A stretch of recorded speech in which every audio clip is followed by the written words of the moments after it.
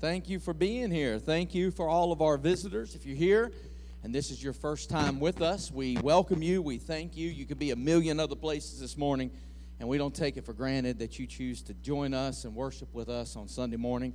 Before you leave, if this is your first time here, we'd like for you to stop by on the second floor out here by the guest services table. We have a free gift that we'd like to share with you this morning. Those of you that are interested in getting plugged in and doing some activities, we got some new ministries. We're constantly trying to reinvent things and do things better and do things more actively engaged, especially with the community. So we've got some new ministries that are starting, and if you are interested in becoming part of these ministries, we've got a creative team. They're going to meet here with a regular schedule, and they're going to be doing things like painting and building props, because we have some special services coming up where we're going to be decorating the church and doing some things. We have a live nativity that's going to be going on this Christmas season outside, and we're going to be building a lot of things. So if you like to do those kind of things and put your hand to the plow in those areas, if you would like to be part of the prayer team, our prayer team is expanding. Also, if you've got prayer requests, we've got a special way for you to scan the QR codes that you find everywhere. They're on the back of the seats. They're out in the hallways. If you've got prayer requests that are public, you can go to our app and put them on the prayer wall. If you'd like to keep them a little more private with just the prayer team here at the church, go and to the QR code, scan it in, and the prayer team is going to be helping you pray. This month's emphasis is mental health and suicide prevention, so they're praying specifically for those kind of things. So keep that in mind. Those QR codes are everywhere. They're there for you to get plugged in. You can't always find everybody. You can't always get a hold of the pastor after church or the first lady or even one of the ministry leaders, but you can reach us through those QR codes. We're doing our very best to be accessible to everybody, so use those QR codes and plug in. Also, our van ministry is going to be starting up very short order. We're going to begin that ministry by doing the downtown area. We're going to try to go to the senior citizens and pick up people that can't drive and get here themselves. So if you're interested in being a helper or being a driver, also sign up for that ministry as well. There's going to be a men's breakfast here at the church. If you're one of the people that just come in and you come in the same door every time and you leave through the same door every time, you may not know, but downstairs we have a big, large kitchen and fellowship hall area. We're going to be having a men's breakfast there on October the 2nd. Doesn't say what time. I guess you just guess at what time breakfast would be, and show up and follow the smell of bacon. That's what I would recommend to you. But all the men are welcome for that. So men are going to be having a breakfast. We're just going to hang out and eat together. October 3rd is the Pastoral Family Anniversary Celebration. We're here 20 years in October. And we're going to have Pastor Scotty Dingus from the West Logan Church of God come. He's a good friend of mine. We're on state council together. And he's going to come and preach that morning to us. He pastors one of the largest Church of Gods in the state of West Virginia. And he's not just a good friend of mine, but he's a great minister. So don't miss that service. And I'm going to ask the ushers, if they would, to come and get prepared to wait on you. And I'll bless the offering this morning. If you're a guest here, don't feel any pressure to give in the offering. This is for the people who call Promise of Victory home. This is for the people that pay their tithes here and give their offerings here and are plugged in here. Don't feel any pressure. We're not putting any pressure on it. We have many ways to give. You can give online. You can give through the app. You can give here in person. You can give in the giving boxes in the back. But this is for the people that sow into this seed, their seed into this soil, because this is their home church. So this is the time that we take in the service to give back to God and bless His kingdom. So won't you join me this morning as I pray? Father God, we are humbled today to be able to give into your kingdom, to bless you, to be a blessing to you, and to be a blessing to your service and ministry that you have given to us. We pray today that every person that gives into this ministry would be blessed sevenfold, God, that blessings would overtake them, and that the enemy of their soul would never find a foothold in their life or the life of their family, God, because when we bless you, you bless us in abundance. We love you and we thank you in Jesus' mighty name. The church together says, amen. God bless you as you give this morning. Good morning, Promise of Victory. We are so excited you are joining us today. Whether you're here in person or joining us online, we are happy to be sharing this time with you. We will love nothing more than to stay connected with you. We are always stronger together. We have Facebook, YouTube, and an app. If you don't have our app, take a quick second after church and download it. We have a link to the app on our website at povcog.com. You can also open your camera and scan our QR code in the hallway for a direct link as well. We have something for everyone here on Sundays. We have our Victory Tots in the nursery for our toddlers, Explosion Kids for our children, grades kindergarten through 4th. We have Aftershock Student for grades 5 and up, which are dismissed after worship is over. And we have our Mother's Lounge. If you want further information about what we offer or you need directions, just find any of our ushers and they'd be happy to help. We have 2 kiosk stations. One is for our Victory Tots and one is for Explosion Kids. We are asking that parents and guardians physically sign the children in with a member of the team before service and then physically sign them out after service as well. If you look at the back of the chair in front of you, you'll notice a QR code. All you have to do is open the camera on your phone, point it at the QR code, then click the link that appears at the top of your screen. If you are new, we would love it if you scanned this code and answered a few questions so we can better serve you. This is also for anyone who hasn't been added to our church registry. And lastly, this is for those who would like to be involved here at Promise of Victory because saved people serve people. Thank you so much for joining us today. We hope that today God pours life, love, and peace into you and your family. If you come once or 1,000 times, you are family. Whether in person or online, thank you for joining us in worship at Promise of Victory, Church of God.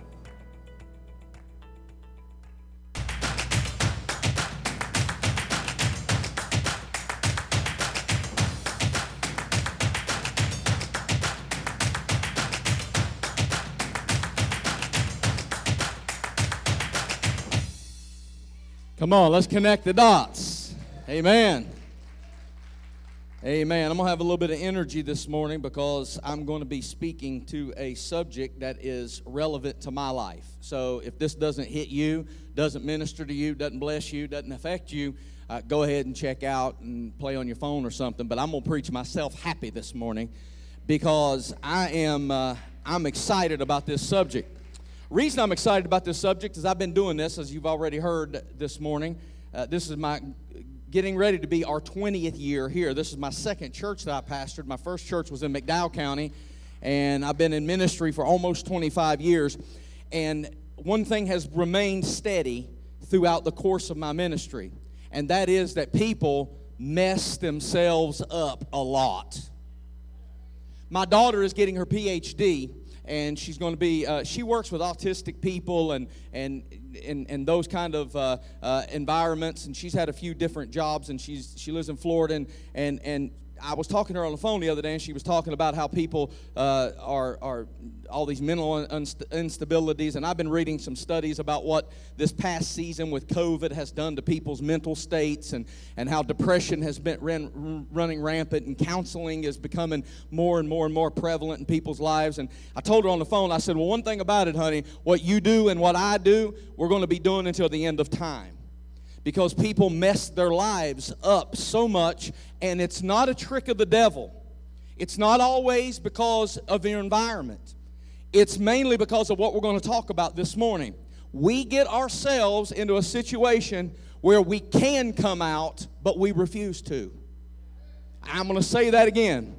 Where we can come out. Matter of fact, I'm going to say it like this. We are called to come out. We are blessed to come out. We are prospered to come out, but we refuse to come out. So I'm going to be preaching to some folks this morning that have not yet come out, but I pray that you were brought here by the Holy Ghost so that today is your day to come out. Come all the way out. So today is week 3 of our series of messages that we are going to explore the entire Bible. We began in Genesis chapter 1 and verse 1, in the beginning God, and we're going to end up in the book of Revelation. 8 weeks is a daunting task, but we're going to get there with the help of the Lord. We're going to do it in a very short amount of time, but we are going to explore the entirety of the Bible, and we're calling it Connect the Dots. And the reason that we're calling it that is because each week we're going to try to draw a line from story to story to story and make the entire Bible connect. So that if you had to tell someone who had never read the Bible what the story of the Bible is about, you would be able to give it to them in short order. We're not going to get caught up in the details and the minutia and tell all the stories, obviously. We're going to stick with the main themes. The first week, we talked about how God made a plan, And then he made a man to work his plan. You remember that? God had a plan, and he created man to work that plan. But man chose sin instead of God's best. And we learned week 1 that sin doesn't keep its promises. It promises us what we want and what we desire, but it makes us lose what we need. Last week, Pastor Ryan taught us that God made a promise to a man named Abraham, and his promise was going to undo what Adam and Eve did. That promise is going to redeem the world. In other words, God still has a plan. Can I just stop right here and encourage somebody that you haven't messed up so bad that God's plan is messed up for your life? Can I just speak into somebody this morning and tell you, I know you think you messed it up. I know you think that you're not good enough because of the mistakes that you've made. But just because you messed up and did not follow through doesn't mean that God's done with the plan that He put into your life. Adam and Eve did not follow through with God's plan, but God still had a plan. And He spoke it to a man named Abraham and said, I'm going to make your seed greater than the stars in the sky and the sand on the beach. And this morning, we're going to explore maybe the most popular book in all the Bible. We're going to look at the book of Exodus. Exodus may be the most well-known story, especially of the Old Testament, because nearly everybody has heard about the 10 Commandments, and most everybody has heard about a man named Moses. Now, while we're going to be telling the story of Exodus, we're not going to be reading out of Exodus, because we're going to cover a lot of territory this morning in the story of Israel. We're going to start in Exodus, but we're going to go through Exodus and Numbers and Deuteronomy and Leviticus. And we're going to tell the story that we find there up to the book of Joshua, which we'll get to next week. Let me begin this morning by giving you the first point. The Exodus teaches us that when we frustrate God, we end up frustrated ourselves. Go ahead and pick your own way if you want to. But frustrating God is going to bring frustration into your world. When we frustrate the plan of God for our lives, we end up walking in circles. The promise was made to Abraham. And for 400 years, Abraham's family, remember, Abraham had no children. Pastor Ryan did a phenomenal job last week of breaking down that story of Abraham and Sarah and how when Abraham staggered into the wrong tent, it made a mess not only for that generation, but we're still fighting today because Abraham staggered into the wrong tent. I want you to understand that Abraham had no children, but now 400 years later, his family has grown to almost 2 million people. Because Abraham had a son named Isaac. Isaac had a son named Jacob. And Jacob had 12 sons that we are now known as the 12 tribes of Israel, right? One of those sons was named Joseph. Joseph ends up in Egypt. He ends up second in command. He is the right-hand man of Pharaoh in Egypt. And he moves his entire family, his father, his brothers, and all their relatives. He eventually moves them all down to Egypt. But the Bible opens in the book of Exodus saying that a new Pharaoh came to power who did not remember Joseph, did not respect the God that Joseph served, and he turned all the Israelites into slaves. God raises up a man named Moses. 420 years after they became slaves, God says, it's time for me to set my people free. So He speaks to Moses out of a burning bush, and He starts directing them to freedom. The land that He promised to Abraham, He causes Moses to lead His people toward that promised land. Now, Moses was born an Israelite, but he was raised in the house of Pharaoh. God calls him from the burning bush, and He orchestrates 10 plagues to get His people out of Egypt. Now, here we pick up the story at the Red Sea, and this is where God's people first started frustrating God. Let me just drill something home to you this morning. Intimidation is never from God. They are so intimidated by the impassability of the Red Sea and the impending doom of their enemy, they get so scared that they forget, number one, who's in charge. They forget, number two, of what He's already done for them. And that's the same thing you do. When you get scared, when you feel intimidated, you forget, number one, who's in charge. And number two, you forget that you wouldn't be where you are had it not been for the Lord that was on your side. When they end up at the Red Sea, they immediately want to go back to where God had already brought them out of. In other words, they want to go back to slavery. Let me give you this point. I wrote this down a few weeks ago. It is amazing how dependent we can become to something that is making us its slave.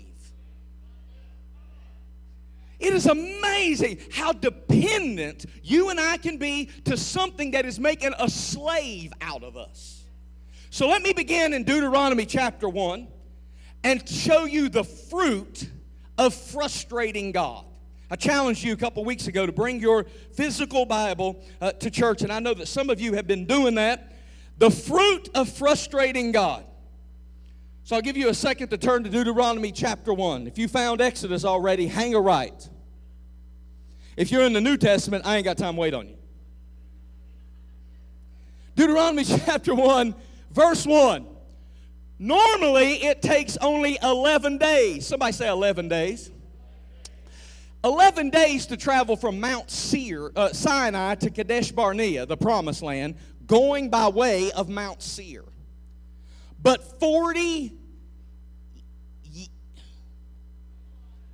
Now listen, if you get lost and you turn 11 days into 40 days, that's a long detour. But the Bible says 40 years after the Israelites left Egypt, on the first day of the 11th month, Moses addressed the people of Israel, telling them everything the Lord had commanded him to say. They turned an 11-day trip into a 40-year detour. Now, I'm curious this morning because we get hard on them. We talk down to them. But I'm curious if there's anybody here who feels like some things that's happened in your life has been taking a lot longer than you thought they should. I mean, is there any folks in here that feels like you were supposed to be in there after 11 days, but 40 years later you're still walking around the same mountain? Am I by myself? Is it just me and the Israelites this morning? Because I'm going to be honest with you, there are some things in my life that I just feel like sometimes I am walking in circles. I'm working hard, I'm staying busy, but I don't seem to be going anywhere. Does anybody know? I used to laugh at people who watch NASCAR, but not at the people that watched it, but I just laughed at the premise of NASCAR because NASCAR drivers drive 500 miles and they go out the same gate they came in. They have driven 500 miles, but they still in the same spot that they was in. And that's the way I feel in my spirit life sometimes. I feel like that I have been spinning my wheels and I'm working hard and I'm shouting at heaven and I'm praising God and I'm praying real hard and I'm giving God everything that I know to give Him. But at the end of the day, I haven't made it 1 foot farther than I thought I would make. Does anybody understand what I'm talking about this morning? And there's a lot of reasons for this. Some of you haven't moved on because you're not over a relationship yet. Some of you haven't moved on because the dream has taken so long that you've almost given up on the idea of it ever coming to pass. Maybe you've had the same position at work and you've watched other people get the promotion that you prayed for and you haven't moved on because some man or woman hasn't blessed you yet. Maybe there's an addiction. Maybe there's a bad habit. Maybe there's a personality defect that you've been trying to break. And every time you're thinking you've gotten over it, it comes back. Maybe you've had a hard time fighting depression or anger, and it's taken you longer than you'd like to admit. And you get happy for a short while, but then you fall back into it. And you claim victory, and you put testimony on Facebook about how God has delivered you, but eventually you find yourself right back to where you used to be.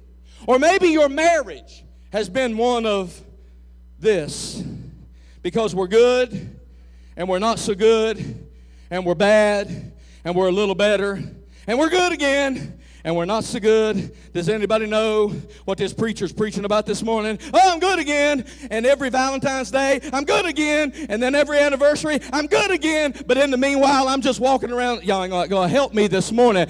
In the meanwhile, I'm just walking around the same mountain. I'm good for a little while, and then I fall back. Why is that? Because that's what happens when you walk around mountains. There's a good side, there's a bad side, and there's places all in between. And what the Bible is going to teach us in the book of Exodus is this. When everything around you won't change, God is using it to change you. See, some of you have been upset with God. You've been upset with yourself. You've been upset with your spouse. You've been upset with the boss, the career, the decisions that you've made. You've been upset with those things because you've been praying for those things to change. But what you don't realize is sometimes God don't intend for them to change. Because whatever won't change around you, God is using that thing to change you. So there's 4 things that postpone you getting out of the wilderness. Are you ready for this? 4 things that I'm going to teach you this morning that postpone you coming out of the wilderness. If you want to quit this stupidity, I wish I could call it something more theological. I wish I had a Greek word for it. I wish I had some hermeneutical ideology that would teach you that and not be so. But sometimes I'm just stupid. And maybe I won't preach at you this morning. Maybe you don't feel that way. But sometimes I find myself on the wrong side of the mountain and I look back and say, boy, that was stupid. Maybe you don't ever beat yourself up like that. But see, when I was over here, I knew better. When I was over here and I was shouting and rejoicing and praising God for all the blessings He gave me, I knew I wasn't supposed to get back over on this side of the mountain. I've been here before. I'm not a novice. I've been around this mountain a time or two. I know what it gets me when I'm over here. I know how I feel. I know how I want to give up. I know how bad I sink. I know how I isolate. I know how I don't give God praise. I end up over here not because of the preacher, not because of the church, not because the Democrats or the Republicans. I got here myself. And I feel pretty dumb sometimes. I feel like, why did I let this thing happen to me again? So there's 4 things that will postpone you coming out of the wilderness. Number 1, you won't come out until you're ready. Let me say it again. You won't come out until you're ready. My character has to be able to handle where I'm heading. You know why I only got 3 amens and 1 hand clap? Because everybody in here thinks you're ready. Every person in the body of Christ thinks we're better than we really are, stronger than we really are, more prepared than we really are. We think we're always ready for the promotion, for the upgrade. We always think that we can handle a stronger devil, that we can take on more than we can bear. I mean, we really believe in our heart that I'm the blessed and favored of God. I'm ready for better and bigger and promotion. But I've discovered that I don't know who I am until I have to know who I am. I'm going to say it again, and it'll probably be on the screen. I don't know who I am until I have to know who I am. It is easy for me to tell you how to handle your marriage, but I don't know who I am until it happens to me. It's easy for me to tell you how to raise your children, but I don't know who I am until I have to know who I am, because there's been moments in my ministry and in my Christian walk where if I didn't find out who I was, my identity in Christ, I wouldn't have made it this far. I had to get my back against the wall. I had to learn how to depend on the Holy Ghost. I had to learn how to pray. I had to learn how to fight. I had to learn what the shield of faith was for and the sword of the Spirit. I had to learn how to gird my feet with the preparation of the gospel of peace. Had it not been for God who rescued me, I would have not survived the battle that I have come through already. I had to find out in the battle who I was. Oh, I can be braggadocious as long as I ain't got to prove it. I can tell you what's wrong in your house. I can tell you what's wrong with your prayer life as long as I ain't got to prove it by mine. But I don't know who I am until I have to know who I am. You're living in a land of make-believe until you have to know who you are. Children will make you prove who you are as a parent. Not my children, your children. Somebody else's job won't prove who you are as an employee. Well, I'll tell you what you do. You just have to go in there and do it like this and do it like that. You don't know. You ain't there. You're not serving in that capacity. So when God told Moses to stretch out his staff so the Red Sea could part, and nearly 2 million Israelites crossed on dry ground, you would think their response, you would think they would grab out of them tambourines. Whoop! Go Jesus! Go Jesus! It's your birthday. I mean, you would think they would start breakdancing, doing the worm all the way across the Red Sea. You would think that the devil couldn't send a storm hard enough to get them to come down off of cloud 9. But they responded the same way a lot of us respond.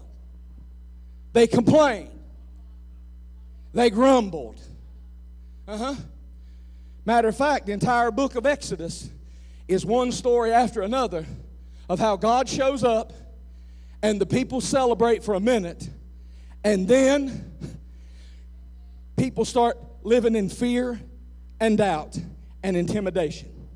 That goes to show you that you getting your miracle is no guarantee that you will serve him better or be greater committed to him. They're hungry. They complain. They're thirsty. So they're complaining. They're afraid. They're tired. So they complain. They don't like what's for lunch because there's no onions. So they complain.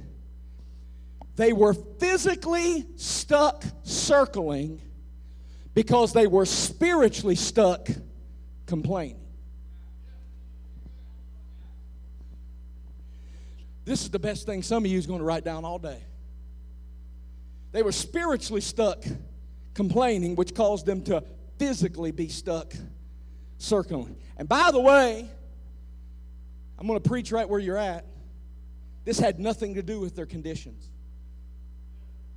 You've got to quit blaming the spouse, the boss, the preacher, the co-worker, the neighbor across the way, mama, daddy, brother, sister, uncle, auntie. You've got to quit blaming other folks for you complaining. Because this had nothing to do with their tough living conditions. Instead of it being about their conditions, it was actually a character flaw. They grumbled to God in the beginning of Exodus. They complained to God that they were slaves, and God said, I've heard their cries. So they sent Moses. And you know what they did? They complained. Moses wanted them to leave, and they said, we can't leave. You just ask God to bring you out. He sends Moses. Moses said, let's go. And they said, we can't do that.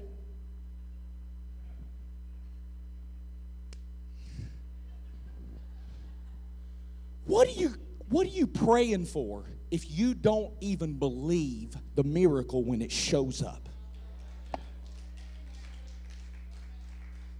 Moses shows up because of their complaining. Says he'll deliver them, and they start complaining. God hears their cries, sends their deliverance. Then they complain because the Red Sea's in front of them. Then they complain because Mara's water is bitter.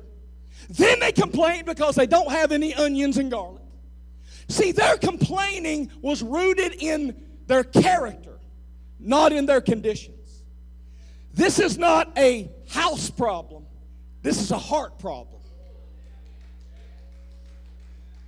Stop blaming it on who you live with. Stop blaming it on who you work for. Stop blaming it on who you married to. Stop blaming it on who you had as children.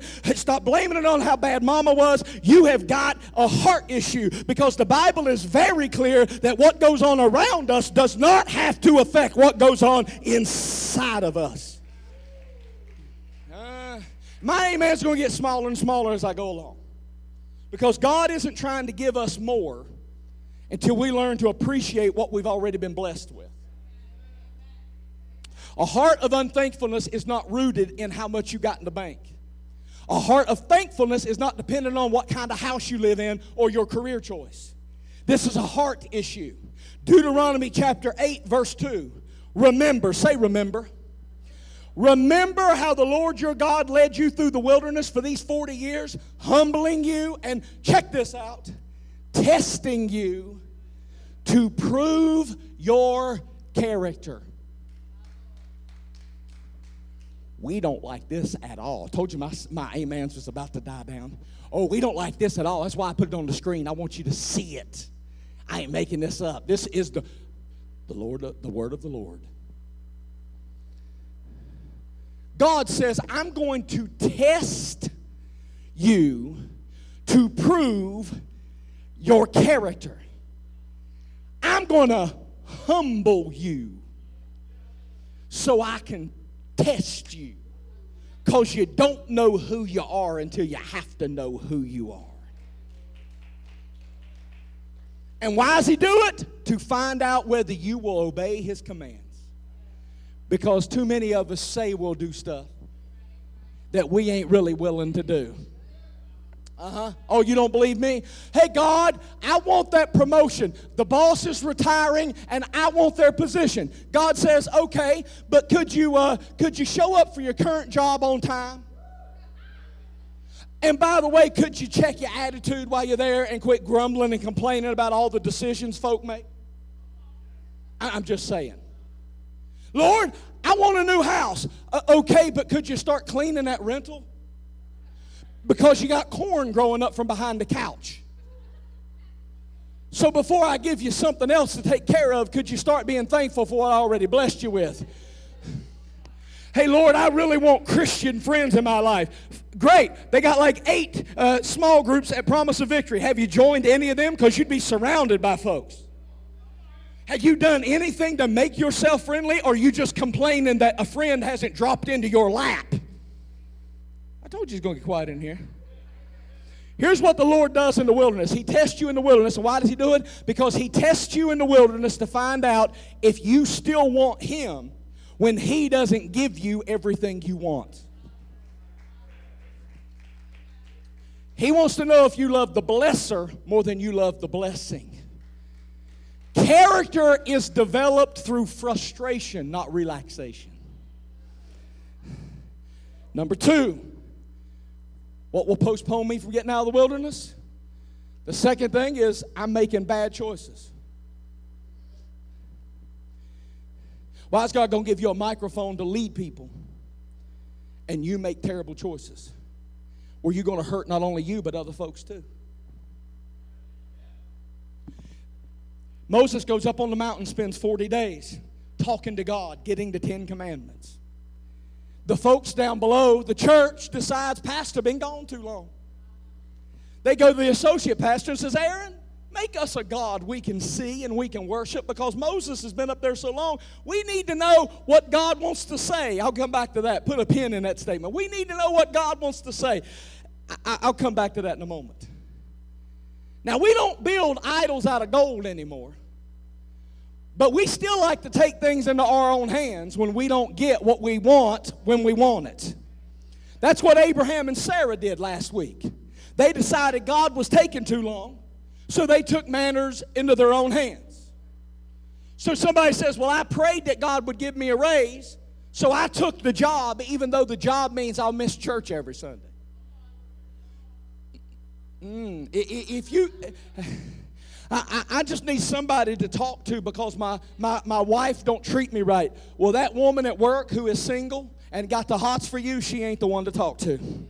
She ain't the one to be fellowshipping with about your wife at the house. Because if you entertain inappropriate conversations with people that are not your spouse, your marriage will never get better. If you keep getting more credit cards, you will never fix your debt problem. So we may not build idols out of gold anymore, but we still take matters into our own hands and think we're smarter than God.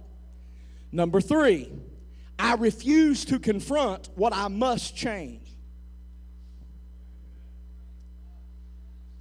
Numbers chapter 13, we heard the story a few weeks ago, the 12 spies, right?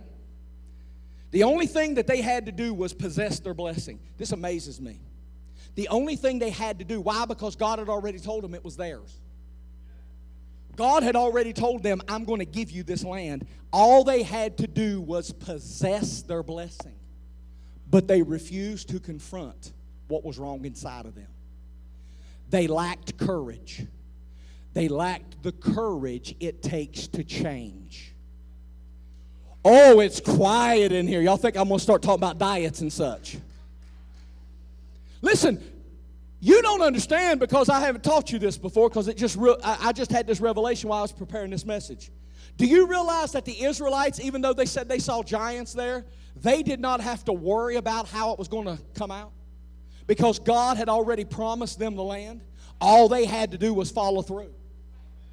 All they had to do was confront not the enemy, not the giants, not the land. They had to confront what was wrong on the inside of them. And because they refused to confront what had to change, they lost out on the blessing. I wish I had a witness in this church.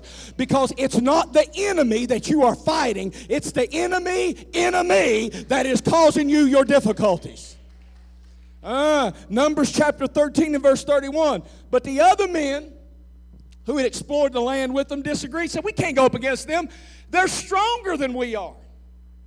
Now, most of us know that we need to admit to ourselves that what we really struggle with is not God being able, and it's not even the devil causing our difficulties. We need to admit that our weaknesses are we lack the courage to change something that has been a part of us most of our lives. Look at what verse 33 says. We even saw giants there, the descendants of Anak. Next to them, we felt like grasshoppers. And then look at this statement. Look at this statement. Look at this statement. And that's what they thought too. Number one, it's ridiculous that they think they know what is going on in somebody else's brain. I've raised 3 kids. I don't know what they're thinking ever. Been married to the same woman 28 years, ain't got a clue what's on her head. And for them to think that they can understand what these giants thought. But can I tell you there's a deeper meaning here, and I've never seen it before. This is the first time I've ever preached this. One of the reasons that we don't do what we need to do is because we care too much about what somebody else thinks. Look what they said. They said, and that's what they thought about us too. So we come to church and we say, I can't admit that I've been an addict. What would they think?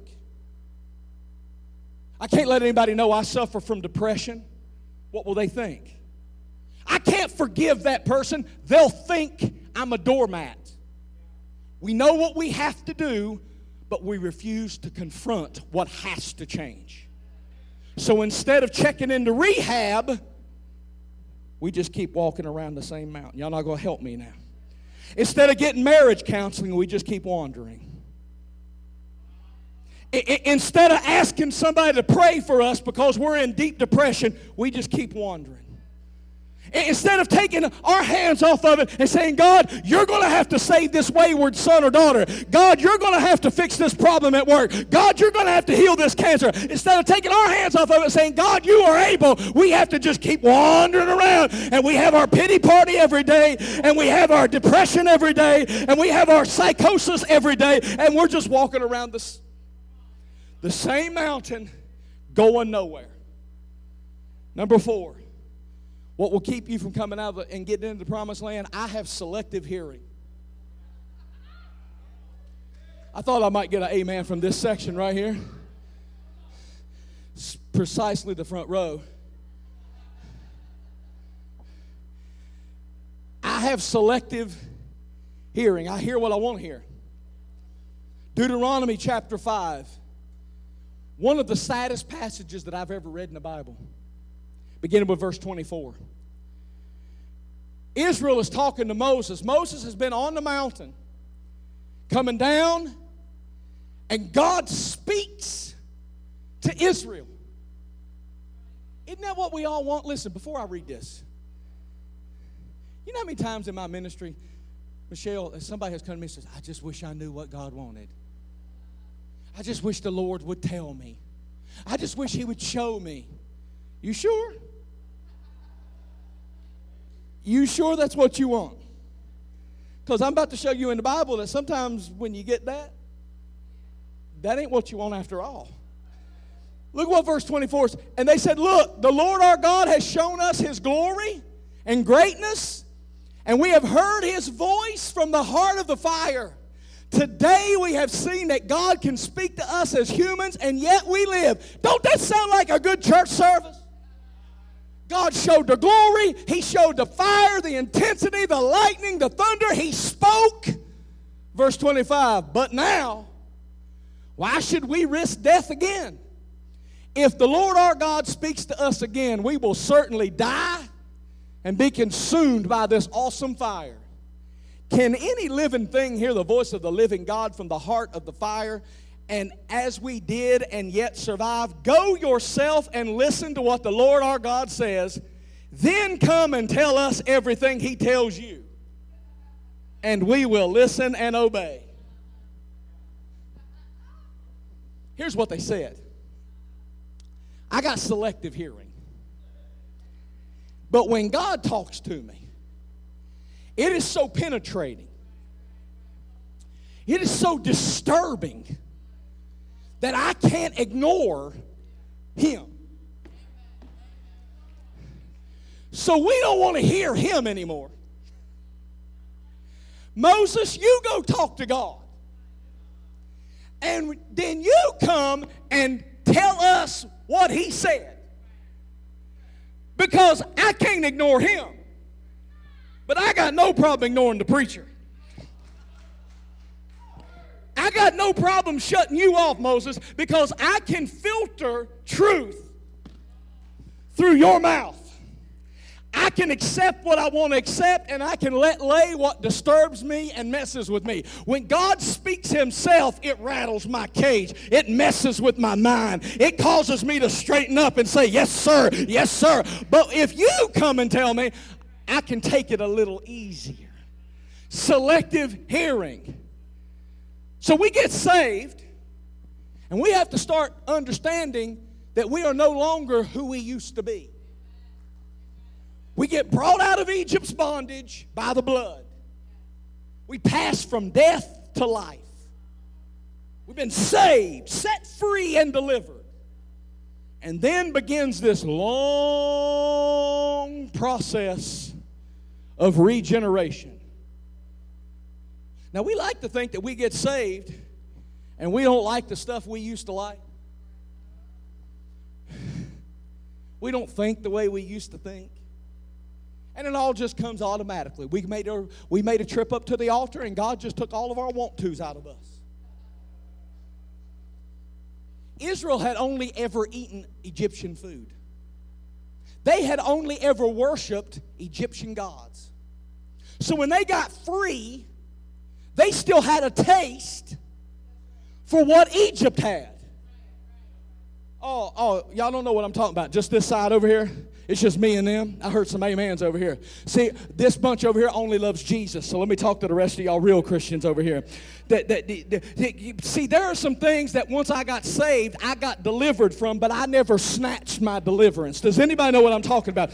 See, the blood of Jesus is capable. I'm going to say it again. The blood of Jesus is capable, which means He has authority over all. The dead things that was in me, the harmful things that was in me, the sinful things that was in me, the blood of Jesus snatched that stuff and gave me authority over it. However, just because I am given a gift doesn't mean I accept it, open it, receive it, and utilize it.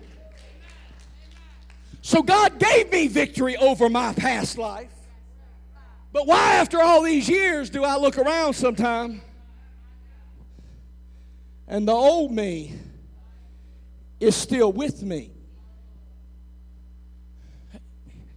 Nobody knows how that feels. All y'all got saved and got perfect. I'm talking about all these years after I have been set free. I still ain't free. I'm still wandering around the same, and the same old me is following me. He ain't as close as he used to be, but he back there somewhere. And every single time I think I have gotten victory, every single time I praise God that He has delivered me, every single time I start standing up and testifying on Facebook about how good God is, somebody will pull out in front of me at Walmart and the old me will jump in the car beside him. Y'all not going to help me. I'll be driving and be singing Hillsong, and let me tell you about my Jesus. He makes a way where there ain't no way. And somebody will go, and old me will jump in the driver's seat and say, "What are you doing, you idiot? Where did you learn to drive?" And the music's still playing. He makes a way where, and I'm over here going, "You are so stupid. You have to be from Ohio."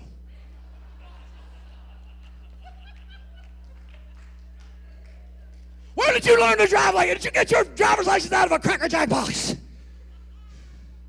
You've got the spirit of slow-pokedness. Why don't you get on down the road? Rum, rum, rum. I'm on the bumper and I'm revving my rum, rum, rum, rum, rum. And I got them big old tires and I feel like if I put this thing in four-wheel drive, I think I could just go right over top of them. And the old me just jumped right in the truck with me. He will drive the F-150 as good as I do. The old me, I think I'm over it. I think I've been delivered. I think I've been set free. And he's closer than I like to it. So that keeps me in the wilderness because my body came out, but my mind hasn't yet. Change is a process. You love Jesus, but Paul says you are being transformed by the renewing of your mind. So you say you're saved, but what's saved on you? It ain't your body.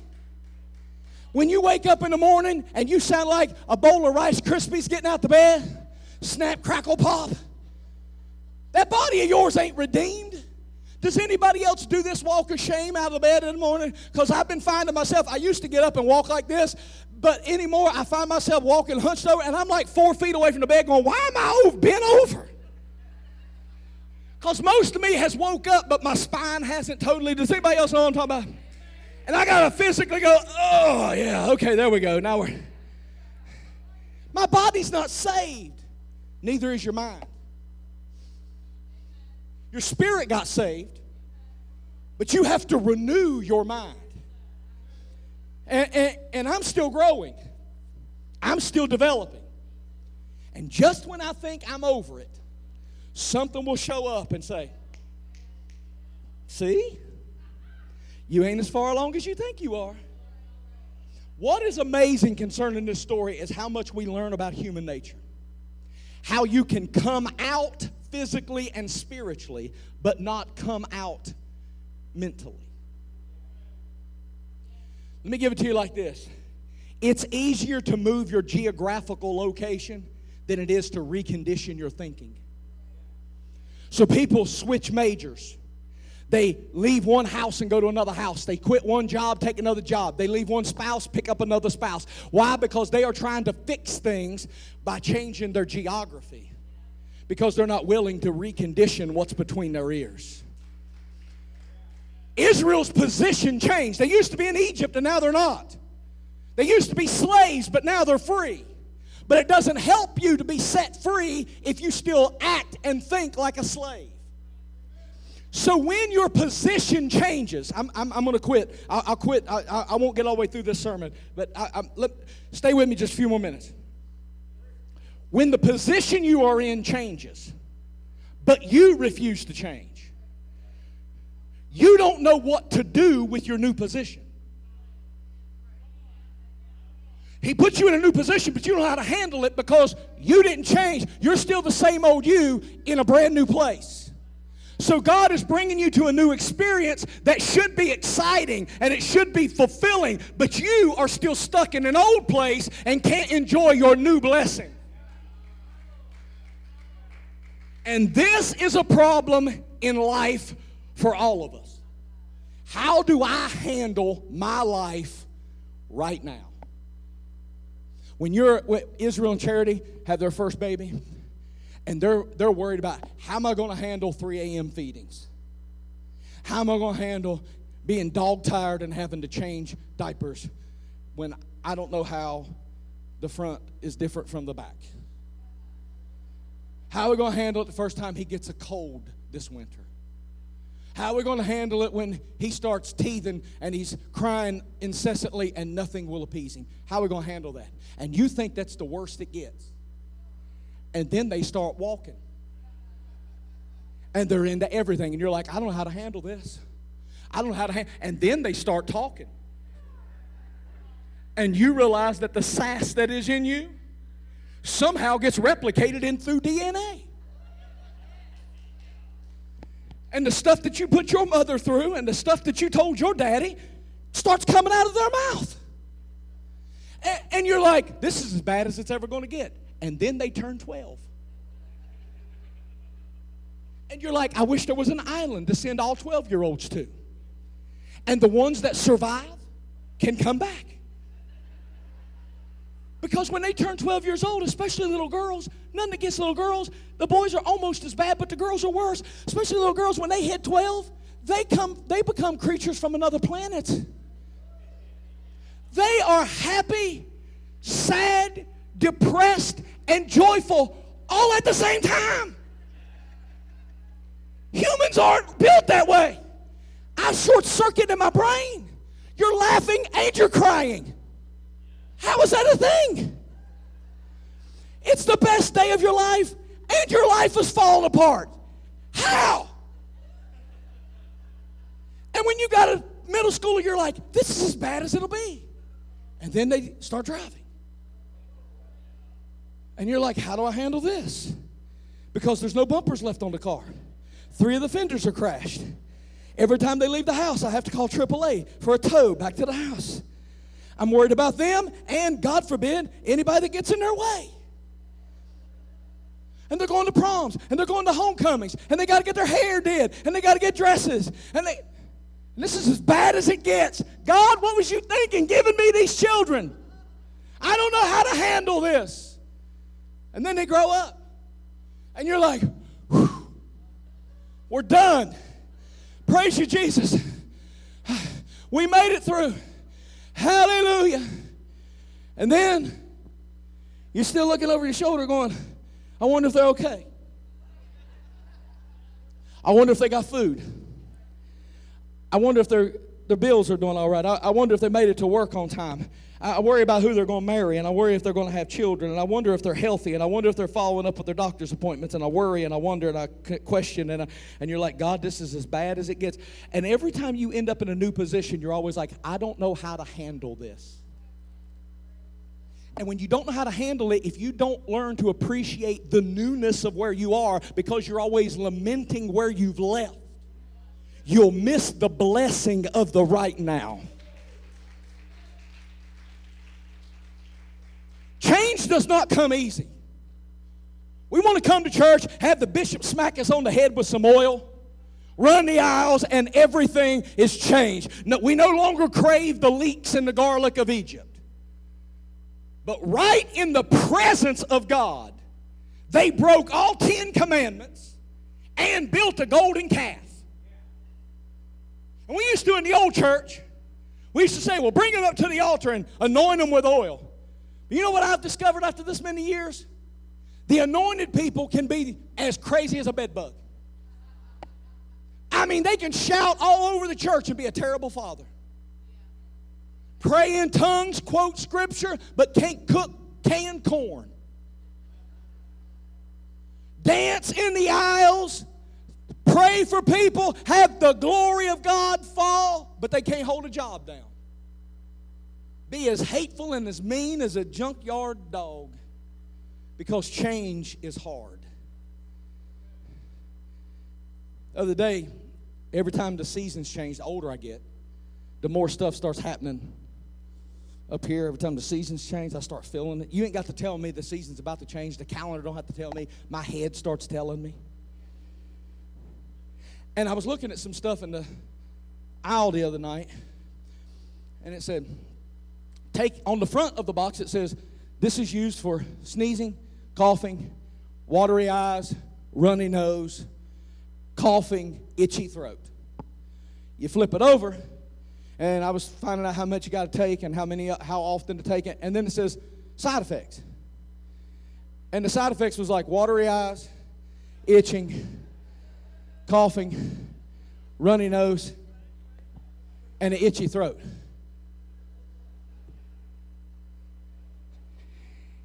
And at first I thought I was being pranked. I was looking for cameras, like one of them TV shows, because I was like, it says on the front that this fixes these things, and it says on the back it causes these things. I don't think I need this, because if I don't have these things, this is going to give it to me. I'm taking this medicine to get rid of stuff that this medicine is going to give me. No, thank you. They put the craziest warning labels on that stuff. But I wish people came with them same warning labels. I wish when you met folks, they come up and shook your hand and says, hello, Bishop. My name is John. My name is Sally. My name is Dan. My name is Margaret. And I'm irresponsible and I'm crazy and you can't depend on me and everything's going to be blamed on you. If you get close to me, I'll tell all your secrets and I'll share nothing with you. I'm unreliable. I'm a critic. I love to tell people all your business and put you down as often. I wish they had like just a sign right on the front. Warning, I'm irresponsible. I can't be trusted with your secret. Stay away from me. Warning, warning, warning. You can't put change onto other people. You can only change yourself.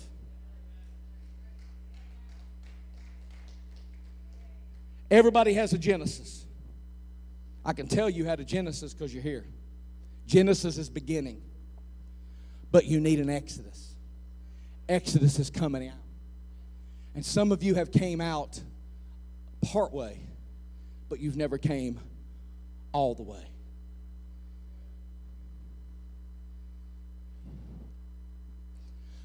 The Bible says when Israel came out, it's part of the story we don't hardly ever preach. The Bible says when Israel came out of Egypt, they've been slaves for 420 years. They own nothing. They were told when to go to bed. They were told when to work. They were told when they could eat, and they were given provisions for eating. They were slaves. 420 years. And now God has set them free. And right before they left Egypt, this part of the craziness of God. You know God don't make sense sometimes? I'm going to reword that. You know God don't make sense most of the time? And really the only time God makes sense to me is when he gives me exactly what I ask him for. And I'm like, well, that makes total sense. That's what I asked for. Ask and you shall receive. But most of the time, God don't make any sense to me because he does stuff I would never do. I would never have you march around the city 7 times on the 7th day and then yell at the mountain or yell at the walls. I wouldn't have a harlot hide you on the rooftop and lie to people. There's a lie in that book. I wouldn't have Moses stretch out his staff to cross on the dry ground and then collapse it on Pharaoh. I wouldn't do things like God. God gets ready to let Israel out of Egypt, and he tells them to go ask the Egyptians for gold and jewelry and clothing and shoes. And the Bible says they did it. They've been slaves, property for 420 years, and the night that they are going to leave and escape, God supernaturally causes kindness to sweep through the land. And they give them jewelry, and they give them clothing, and they give them shoes, and they give them provision. And when they left Egypt, the Bible says they did not leave empty-handed. They left with abundance. I've preached all morning to get to this point. They left where they had been, but they left with more than they went in with. So Isaiah says that the Lord will cause you to receive double for what has been holding you back. I'm going to say that again. Isaiah says that the Lord will cause you to receive double for everything that has been holding you back. So what does that mean? That means that everybody that has been telling you you shouldn't, everybody that's been telling you you couldn't, everybody that's been abusive to you, everybody that's been neglectful in your life, everybody that has criticized you, everybody that caused you to fall into sin, everybody that tempted you, everybody that held you back, you should not be sour at them. You should not be hateful toward them. You actually should be thankful for them because they just qualified you for an upgrade. They just qualified you to receive double for your trouble. They held you back, they hurt you, they abandoned you, they neglected you. You are not held back. The Lord shall cause you to receive double for everything that held you back. So every time somebody held you back, all they were doing was qualifying you for a double portion of God's best blessing for you. The Bible says they walked around the wilderness for 40 years, and their shoes and their clothes that they took from Egypt never wore out. You know what else strikes me about that story? Never, I can't find it, did Israel approach another group of people and they called Israel, that's those former slaves.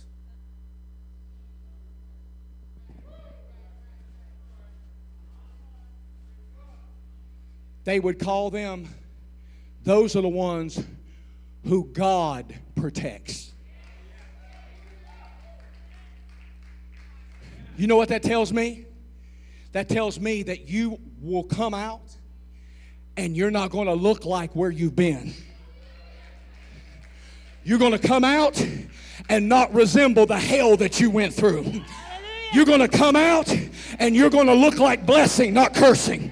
You're going to look above and not beneath. You're going to look like you were destined for this and not held back. The blessing that is on you is going to overtake the curse that had come on you. When you come out, ain't nobody going to know the hell that you came through. You're not an addict any longer. You're not depressed any longer. You're not damaged any longer. You're not traumatized any longer. People won't see you for who you were and where you've been because God's got something better for you, and you won't look like who you used to be, and you won't resemble the hell you've been through. They throw 3 teenage boys into a fire. It should have killed them. They should have been consumed by the flames. And instead, the Bible says they come marching out. Not only was there not a hair singed on their head, not only was their clothing not marked by the flames, but the Bible says they don't even have the scent of smoke on their clothes, because God will bring you through the flames. He will drag you through the fire. You'll think it's going to kill you. You'll think that you can't make it, but when you get out on the other side, you ain't going to look like the hell that has been brought under your life. God is going to deliver you and bless you and elevate you. Every person in this room that needs healing, raise your hands. Every person in this room that needs deliverance, raise your hands. Every person in this room that needs God to perform a miracle, raise your hand. In the name of Jesus. Enough of this coming part of the way out. Enough of this coming to the doorstep, but refusing to change. The Holy Ghost is in this house. It's time to come all the way out. It's time for you to come all the way out. And you ain't even going to have the smell of smoke on your clothes. My God in heaven, you're not going to look like the hell that you've been through. When people look at you, they're not going to see addict wrote on you. When folks look at you, they're not going to see divorcee wrote on you. When folks look at you, they're not going to see sickness wrote on you. You're going to receive healing. You're going to receive wholeness. You're going to receive power from endowment on high. You're going to receive the Holy Ghost is going to fall on you and make you do things you didn't think you could do. You are called to raise those children. You are called to stay in that relationship. You are called to lead that ministry. And no devil in hell can stop you from doing it. Because you're not who you were when you were a slave. You're not who you were when you were in captivity. God has brought a new thing into your life. And it's time for you to receive it in the name of Jesus. Hallelujah. Healing and blessing and favor. I've come to the threshold long enough. God, I'm coming all the way out. I've come to the doorway and turned around and went back because I refused to change. I'm coming all the way out. Some of y'all have been held back because you're afraid I know or somebody else is going to know where you've been. Can I tell you, honey, it don't matter where you've been because you're not who you used to be. And when God brings you out, you're not going to look like who you were.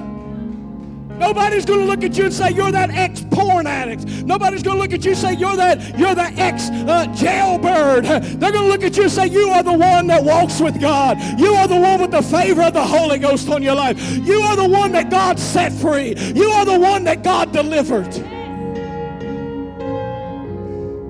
Blessing and honor and favor. He's returning and restoring beauty for your ashes right now, under the sound of my voice. He's giving you beauty for ashes. Oil of gladness for your sorrow. He's doing it right now. You haven't been held back or held up. You're exactly where God wants you to be. In the name of Jesus, come all the way out. Come all the way out. Come all the way out. Come all the way out. In the name of Jesus, come all the way. In the name of Jesus, in the name of Jesus, come all the way out.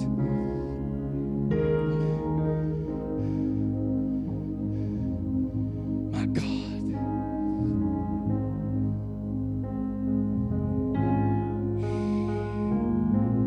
God's about to pay somebody back double. You felt held back, held up, perplexed and distressed. God's about to pay you back double. He says you wasn't held back for no reason. All that hell you went through, it didn't kill you for a reason, because I was bringing you to this moment, and this is the moment where I'm about to give you payback time, double for your trouble. I feel the anointing just sprinkling all over people in this room. Somebody's walking out of this building differently than you walked into it this morning. For the longest time, you've been walking with your head down. I'm telling you right now, get your chin up. You're a child of the King. You're not where you've been. You're not the decisions that you made. You are a child of the King. The blood of Jesus has redeemed you. It doesn't matter the choices that you made. Yes, you walked in sin for a season. Yes, you walked around that same mountain for longer than you like to admit. And yes, it was your fault. Yes, it was stupidity. Yes, it was foolish thinking. Yes, it was sinfulness. Yes, you fell into temptation. But that is not who you are. You are a child of the Most High God, and He has delivered you and set you free, and nobody's going to remember you for who you were. They're going to remember you for what He has created you to be, and you are the one that God protects. You are the one who God blesses, and in Jesus' name, receive that word this morning in your spirits. If you need to come all the way out, I'd encourage you to step out into the aisle and get up to this altar this morning. You tired of walking around that same mountain? Are you tired of, I've been here before. I've done this before. Here I go again. Trip, trip, trip. Trip, trip, trip. Now it's time to come all the way out. It's time to come all the way out. Shh. My God is so much bigger. Troubles I face. Prayer team, Stephen Ministers, have I got any? If I got any prayer team, Stephen Ministers, staff members, come and help these people pray.